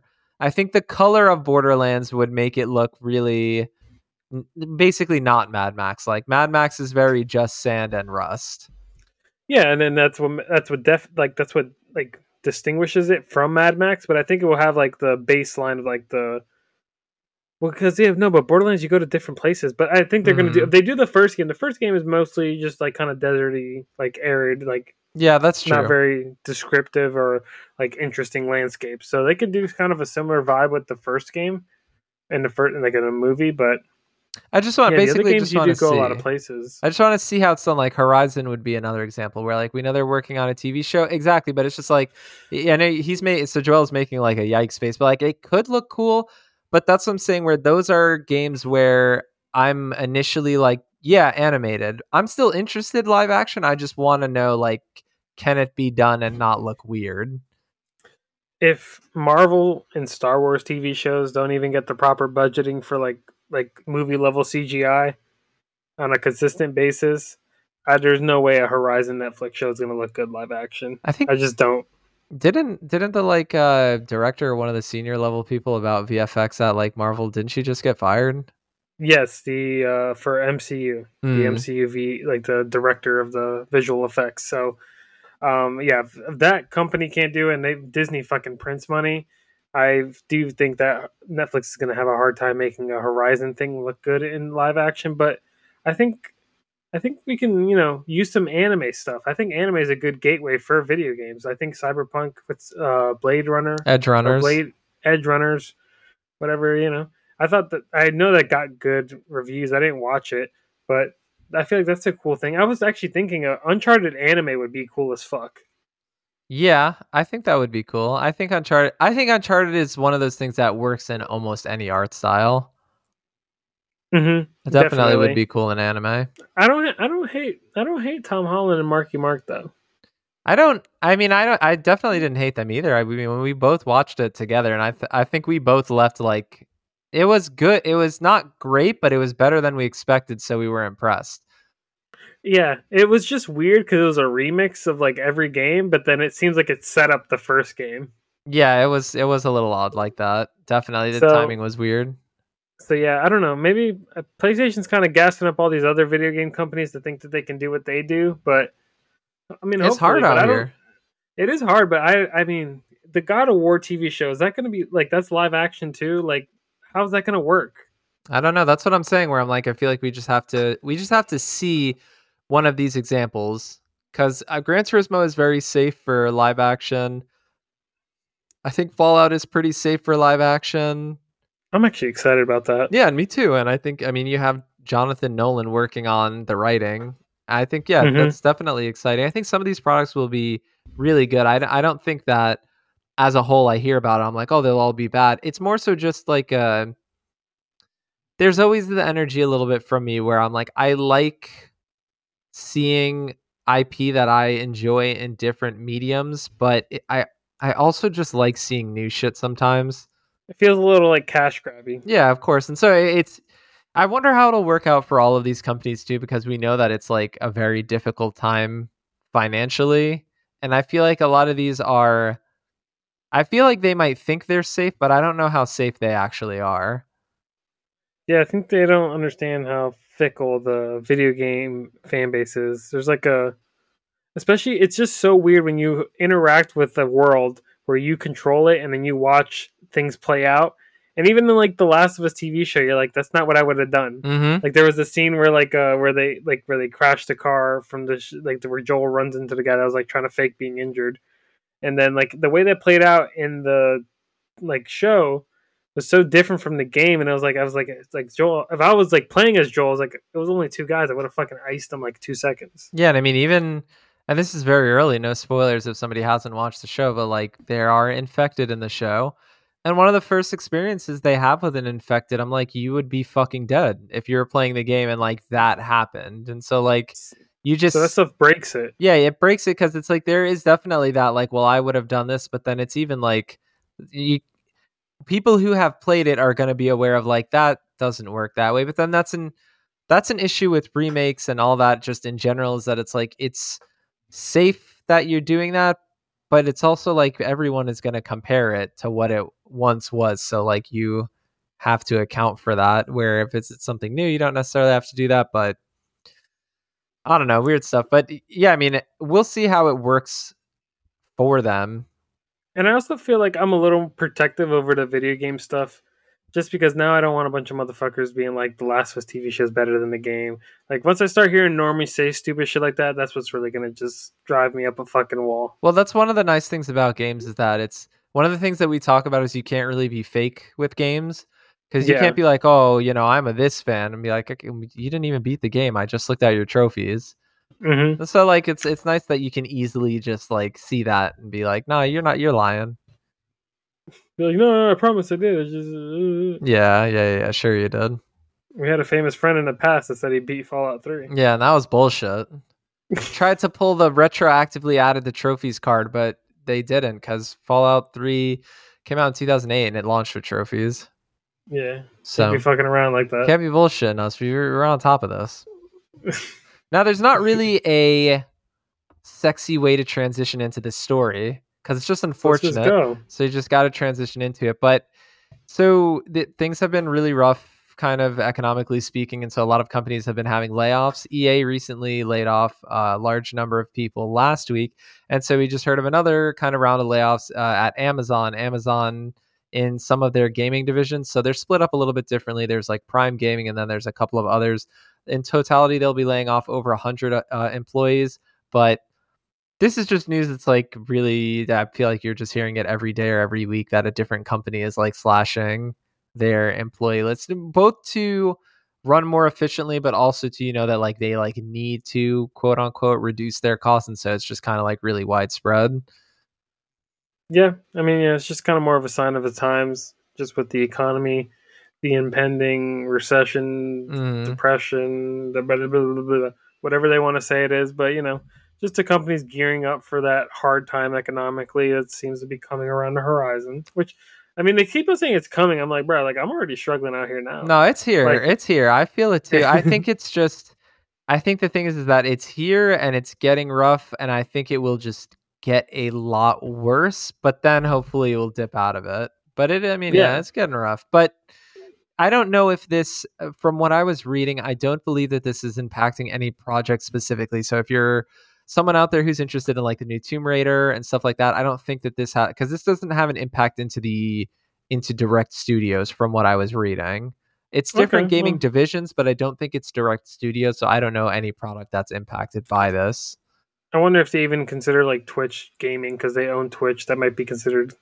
So I could see they that. when they use like generic wording like that, it could be just coming from a bunch of different places. I mean, it sucks to hear people losing their jobs, but hopefully they bounce back on their feet and find another job in the gaming industry. Yeah, definitely. I think, yeah, hopefully. And I mean, on the positive side, to just try to see something good out of this, is that there are so many new studios forming that hopefully a lot So of yeah, these there's people that opportunities. are leaving those, yeah, hopefully they can find a new place to be. And speaking about that, Konami is forming a new studio in Osaka, Japan. And so they're calling this new studio a, in quotes, major production center, and that this facility is fully equipped with motion capture equipment and sound studios necessary for product development. They didn't say necessarily what is going to be in production here, but Konami is just kind of like getting back into the swing of things of making games. So it's cool to see that they're now going to have like a big facility and that they're really getting behind it. We know that we have Silent Hill 2 coming that they're working with partners on. That one will be coming from Bloober Team, but they also said themselves that they've been working on things quietly underway, is like the thing that we've mentioned. So I don't know what they're going to be maybe reviving or working on specifically, but when I was reading this, specifically when it said motion capture equipment and sound studios, I got excited because that just makes me think of like Sony. I know shares their mocap between their studios to make like, to make their productions. They share that studio. So for them to, I know that it's really expensive to have that kind of rig. So for them to be like, we're building this, we're getting into this, makes me feel like, all right, well, they're at least gonna pump some products out of this. And hopefully single player, because that seems like more of a single player kind of thing Hopefully, with yeah. like detailed cutscenes and stuff like that. But Konami getting back into games, not the worst thing. They have a collection of great IP to you know tap. So hopefully they can tap into some of that, either new Silent Hills games, possibly new Metal Gear games. They also are Castlevania as well, right? Yeah, Castlevania. Yep. Castlevania. So, they have some classic IPs, and maybe they can make a new thing here or there too. I don't think it's bad at all. Konami was shamed for a while in the industry just when the whole Kojima thing happened with Metal Gear Solid 5. And then they released Metal Gear Survive, which is like the worst game ever. So I then mean, we never played it, but who? I mean, it literally sold like zero copies, not zero copies, literally, but it didn't sell very well and was reviewed very poorly. Could that also have been just backlash from just people not liking the way things ended with Kojima? Probably a little bit of that, but the game didn't really seem to stand on its own merit. So that was like their last release I remember. So hopefully they get into some good shit now. Definitely. I mean, you said worst game ever. I was just fucking with you, but it's tough to see. It makes me think of, I watched the review earlier today for specifically the IGN review for Crime Boss Rock Case City, and tough to hear that shit sucks. Tough to hear that shit sucks, and actually we had somebody write in about Crime Boss Rock City, so if you don't mind, I'm going to insert that question right now. Stormtrooper 908. What's up, trophy sluts? Did you see the reviews of Crime Boss Rockay City? I don't know what your expectation was for the game, but I was disappointed to see the negative reviews. Are narrative-based FPS games a thing of the past? I mean, very timely question. I was having a conversation about somebody about narrative first person games. It was a really nice coworker of mine who was asking me about like what I would recommend, and I think that the time for narrative first person shooters are at a pause. I'm hoping that they come back. Reason I think the reason why we don't get them is because I think that publishers and developers think of first person and think, well, it has to have multiplayer. Like Mm-hmm. if we're going to make it, it has to have multiplayer, which I don't really think is the case. And so I think a great example of that is like Deathloop. So I think it's possible to do a first person shooter that's not just multiplayer centric, but we're definitely at a lull for it, and we don't really know of a lot that are in development. And I'm also disappointed with Crime Boss Rock City. It seems like up front you're trying to be dumb, and so it's impressive that you like messed it up. It kind of feels a little bit similar to the new Saints Row in that sense, where it's like you don't even have to be taking yourself seriously at all. So like I'm not expecting anything crazy, but like it's still disappointing. It looked very buggy too. Yeah, I got the same vibe of like Saints Row, the new reboot that was released last year, but yeah, I was disappointed to see it because I was looking forward to it, and like the write-in said, like we don't get any single player narrative first person shooters, and I think a big reason of this might also be the last Wolfenstein 2 released not very great sales, and I think that was the last great that and Doom. Those two games are like the last great bastions of narrative first person shooters, and just like I mean, Doom is popular, but I don't think Doom is like making the same kind of money like Call of Duty and Well, no, no, shit like no, that is. absolutely not. But I think Doom is still a great seller for them. But yeah, I mean, that's the thing though, is that I think it makes sense that you would, but I think they probably think of it the same way, and I think it's harmful to be like, well, every first person shooter needs to compete at that level, when it's like, no, they don't. Yeah, and I think that's the issue too. I agree 100% with that. And I think studios now, or publishers nowadays, see a studio make a first person game and they're like, oh, this has a good gameplay loop. This has a good game, like, mechanics. can you make this into a battle royale, and then we'll just fucking throw a little bit of like random like Fortnite emotes in there, lighten it up with some like colorful palette of like colors, and then just push it out there, and it's a free to play game, and yada yada, and that's it.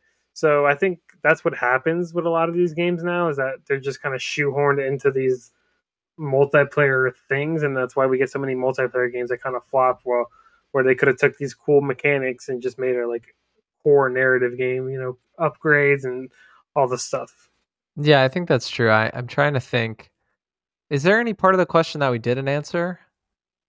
So any part I of the don't. question Oh is no, that so I don't think there was. But what I did want to mention is that with Crime Boss, another thing, watching the reviews, it looked a lot less single player than I thought it would be.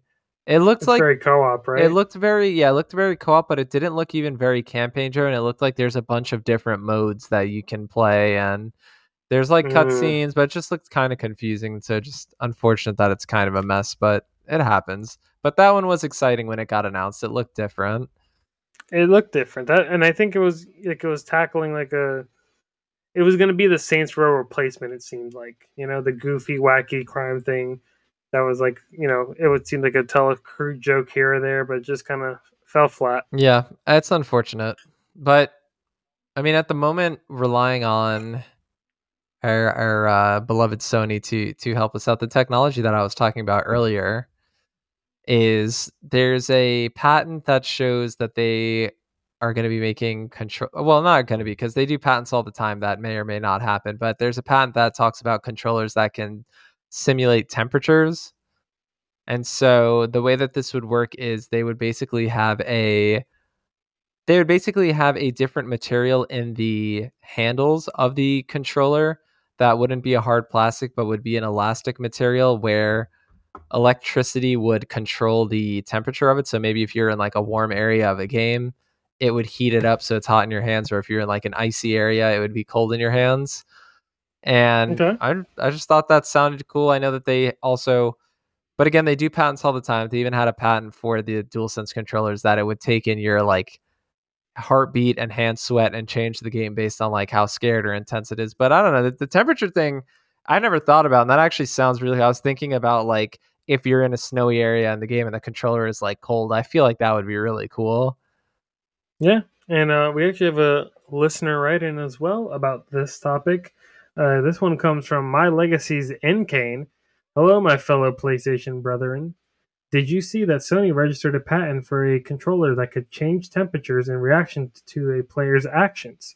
What improvements can you see with the DualSense, and what's your favorite PlayStation controller of all time? Mm, So we can go on into what do you want to see from Sony in terms of a new controller? What I think the baseline right now is that they have a fantastic controller with the DualSense. I don't really know what much more I can expect, but stuff like this is cool shit that can make it more immersive with the temperatures.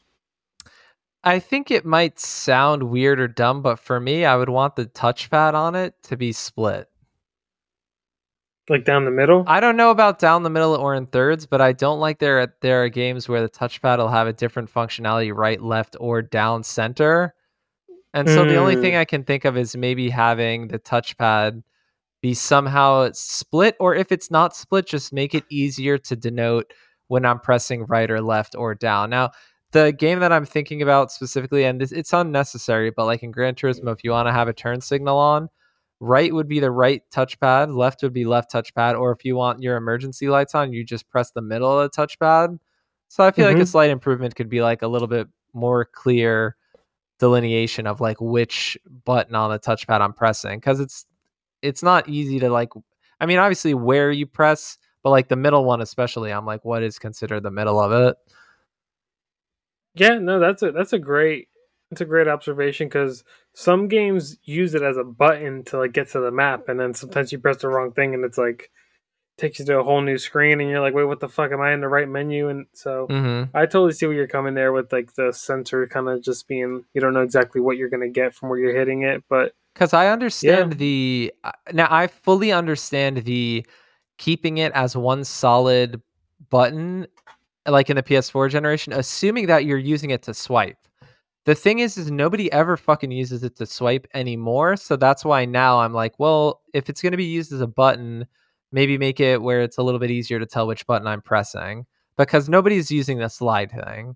So that doesn't, it does that. I feel like the slide thing is what would necessitate it being one solid button, but since And that's not being aesthetics. used. Yeah, I guess that's I true. think aesthetically it looks better one button than it being split into like two or three. That's true. But but yeah. So but what's your favorite PlayStation controller of all time? I mean, I feel like it has to be current DualSense, just because are we talking PlayStation or just in general? We can open it up to general. Is there a controller that you like more than a No, I DualSense? guess it's just DualSense. I guess I'm full of shit. I don't even know why I asked that. Okay, I mean, the I Guitar thought you were Hero gonna come up. controller is excellent.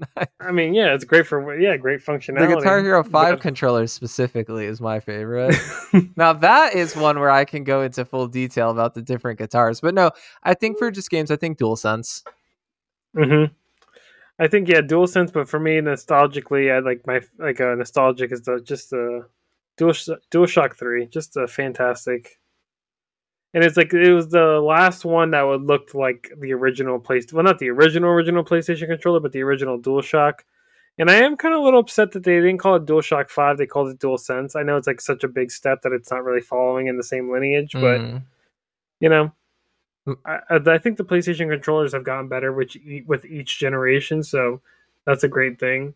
It's kind of weird how Xbox had a better controller during the 360 era. In some people's eyes, I didn't think the DualShock 3 was that bad, but also I was Stockholm syndrome. I've just been a PlayStation gamer my whole life, but their controllers kind of been stagnant. I think the Series X and Series S controller is basically an Xbox One controller.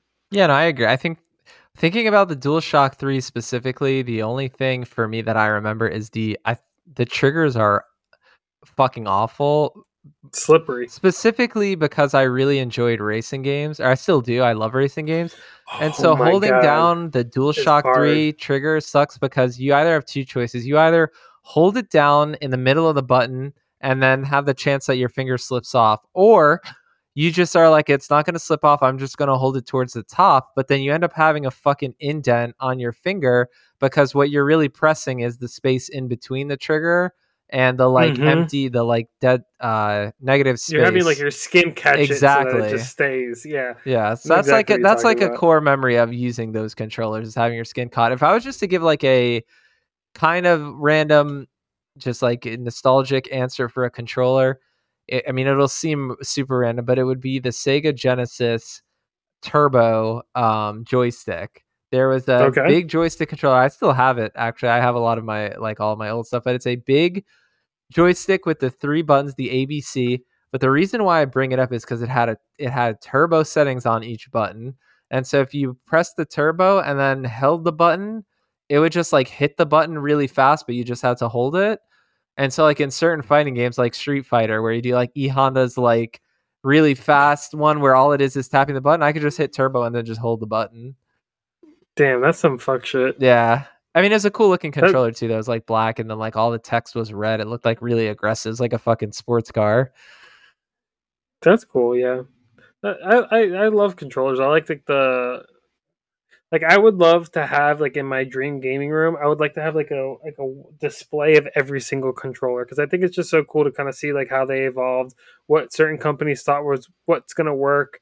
I mean, Nintendo's very experimental with their controllers. With like, I don't even know what the fuck they were thinking with the N64 controller, Mm-hmm. but it's just cool to kind of just see how everybody interpreted, and especially going into 3D, like what was necessary for the controller to control the space. So, Yeah, but yeah, definitely. I think right now we're kind of like mastered it with the DualSense. I really find it hard for PlayStation to up the quality. I think we definitely hit a plateau here. I think so. I think the gathering biodata for like heartbeat and sweat sounds kind of interesting. The temperature thing I think sounds really awesome. It sounds immersive, but it sounds more appropriate for VR, honestly. Yeah, I agree. I think that would be like what happens if they make fucking VR like the DualSense Edge, like the Sense Edge controller for VR, and it has like temperature shit. I can see that. That would be cool too. But yeah, no, this is cool. Sony patenting shit, doing shit on the side, and I don't know if you saw, but the handheld rumors have been swirling up again. No, I haven't seen that for a PlayStation handheld. Yes, so yeah, some rumors are swirling up about PlayStation dabbling again in another handheld. I'm pretty sure they're always R&Ding shit, but who knows if this will actually see the market. But yeah, this is just like people were saying that since they saw the success of the Steam, uh, what is it called? Steam Deck. Steam Deck. Yeah, they saw the success of the Steam Deck and obviously the Switch. They might be dabbling in something like that. And I think honestly, that would be really cool because I wasn't a big believer in remote play, but playing with the backbone on my phone, that shit is like fantastic. And I can only imagine like a proper like handheld and then doing remote play and having more power than my phone, it would run like really smooth. And it's, I don't hate it. I don't hate it. Yeah, that stuff is. I think that that portable nature of games is really awesome. It's the Like best I part of the think Switch. baseline, like a new PSP or PS Vita 2, it just needs to be able to run PS4 games. You think you want I PS5? think they would have to. I don't think so. I think PS4 is all they need. Nah, I don't think So people many would buy games are that. still That's PS4. true, but so okay, but so I what you're saying is true, but also is basically saying that would you be okay with because they now have to support that they have a PS4 or a lesser version of every new Ah, game? fuck, you're right. Never So that's mind. where Fuck that. it's like, well, Don't make a handheld. yeah, don't make a handheld. Just we don't need that shit. Whatever, it's fine. If you're gonna do it correctly or don't do it at all. Invest in VR because I already Yeah, invested in invest it. in VR. I agree, and so hopefully we'll be able to find out more of what they're investing in, just in terms of like getting a showcase, right? So this isn't. I hesitate to say that it's like it's just been a thing that's swirling around in general of like when are they going to do a showcase, and so Yes. we're hoping that they do a showcase sometime in the summer, which seems to be a common thing, but I think it's a common thing just because every other big player is having a showcase. But then we also have the Spider-Man 2 voice actor talking about there'll be massive publicity for Spider-Man the month before it comes out. It'll come out in September, but there'll be publicity in August, which makes me think there's a chance that the showcase is in August. So I figured I'd give a little rundown here, and then we have another announcement too. The little rundown is on June 8th, we're getting Summer Games Fest. On June 9th and 10th, we're getting Key 3 Days of Play, but I think that Summer Games Fest is like the main stuff. Okay. June 11th will be Xbox and Bethesda is having a showcase, and then the Starfield Direct. June 12th is going to be the Ubisoft Forward. And then the other announcement that we got here is that Gamescom opening night live is going to be happening August 22nd. Ooh, I feel it's a little earlier for I Gamescom. think it is too. So I think that we're getting all of those there. And then, of course, hopefully Sony's will just fall somewhere in between there. This is following the information that we received last week that E3 is officially canceled. And so this is just kind of looking at the full roster besides that of what we have showcase wise. Yeah, I mean, I'm excited for this summer. I feel like there's a lot that is going to be I announced and agree. revealed. I feel like we're kind of now. This is the year where we're going to see a lot of like stuff that has been in showcases for the last few years. We're going to get Star Wars that's been teased and been at many shows. Resident Evil 4 has been at many shows. Final Fantasy 16 has been at many shows. I'm trying to think about what I else. think Spider-Man 2 hasn't been at many shows, mm-mm. but I think this but is yeah, the first wave. I feel like this generation is going to be like split into like 2 or 3 waves. And we're just now finishing the first wave. And then hopefully Sony will come out with a big showcase. And then that'll be like the second wave. You know what I mean? Because it seems like it we seems have no idea what 24, 25 exactly like is it's not having. like a slow trickle. It feels like they're trying to get everything out that we know about. And then we'll do another big blowout. I agree. I definitely agree. I hope we get factions this year. I want factions so I bad. do. I want factions also. Yeah. I want I want new games to be like I want to be confident that a new game is going to be like really good.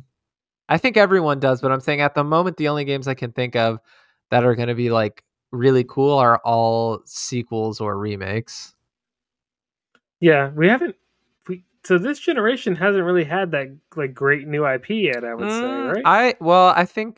I think there's not a lot of them, but I think there are some. Like I would say Returnal is really cool and original. I would say like I would agree with Returnal, but that's more niche. I oh mean well, more like of I like a mean universal, no, I don't think like so.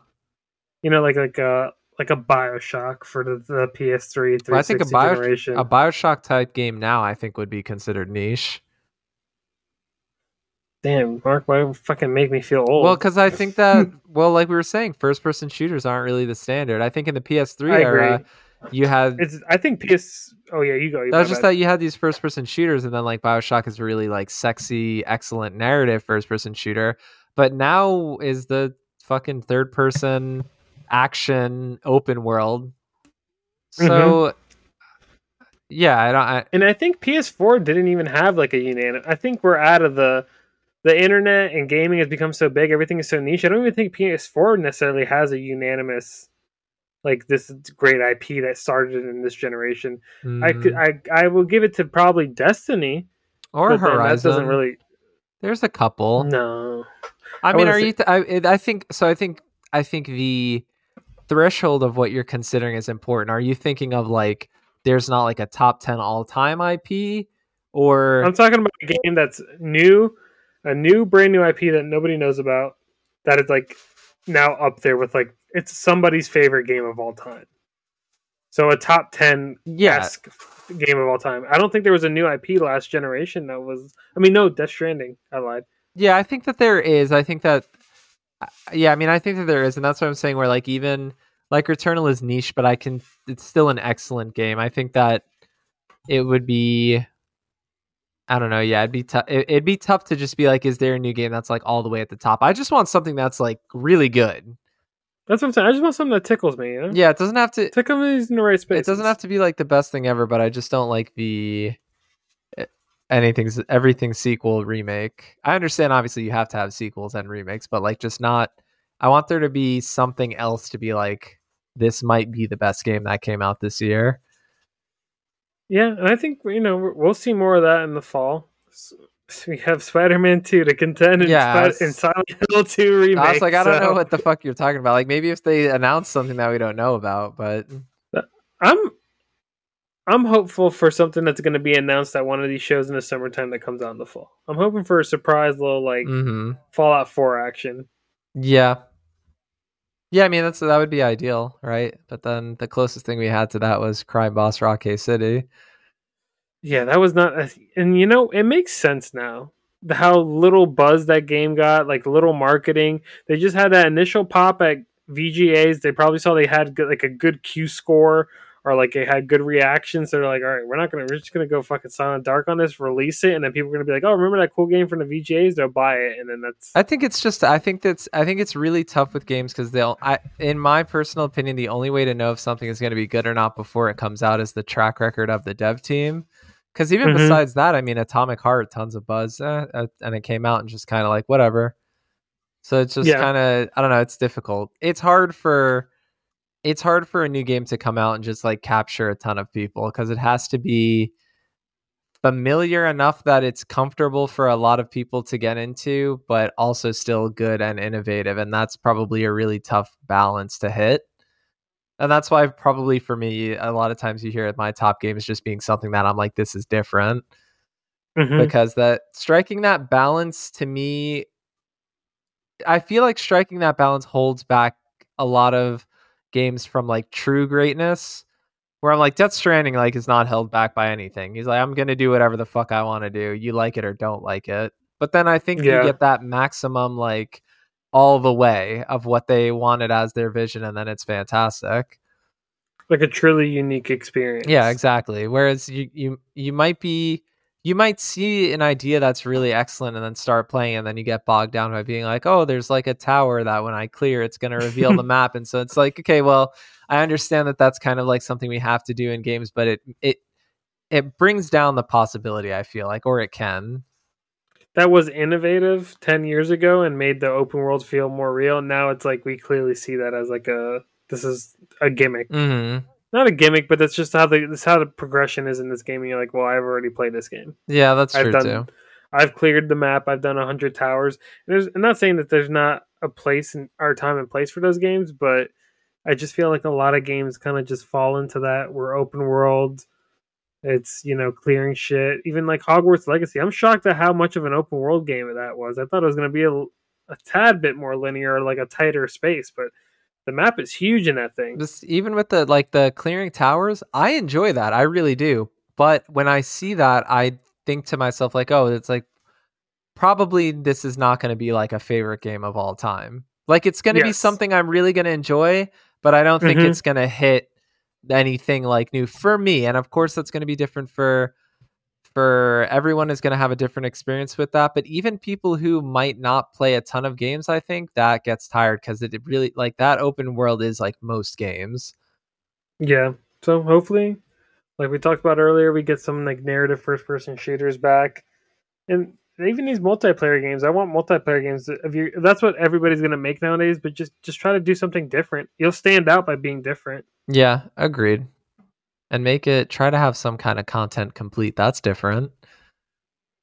You'll stand out there. You'll definitely stand out by being like, we're not gonna add anything in post. This is the If I game. could like unlock a weapon instead of having to buy it, that'd be sick. That would be cool. Or unlocking a cool skin in a game. Yeah, I think we'll find out. I'm excited for all of these. I'm excited for all of these summer blowout events, and you'll definitely it'll behoove you to stay tuned here, and we'll obviously cover all of these as they come out. Yeah, 1000%. This is definitely the calm before the storm. Like this week was a little bit slower, but it's gonna start ramping up here soon. The games are coming out. The games are fantastic. So that we're in a good mood. We're in a good groove with games, and now the news just needs to catch up. Yeah, I agree. I'm excited to get back to playing at Meet Your Maker, and excited to hear all of you out there if you either write in for questions or just to hear what you're playing. Yeah, but that is all we have for Go for Bronze episode 25. Do you have any other closing comments, Mark? No, just thank you. I guess I do. Let's say thank you for listening. We really appreciate it. Welcome you back. Hopefully you come back next week, and then also don't feel bad about eating ice cream. Don't Don't feel think bad about eating ice yeah. cream. Don't feel bad about eating ice cream. Go get your 16-ounce, your pint-sized concrete, and feel good about it. Yeah, you be a fat little pig. Yeah, you deserve it. You deserve it. And that's all we have for you tonight, ladies and gentlemen. Goodbye.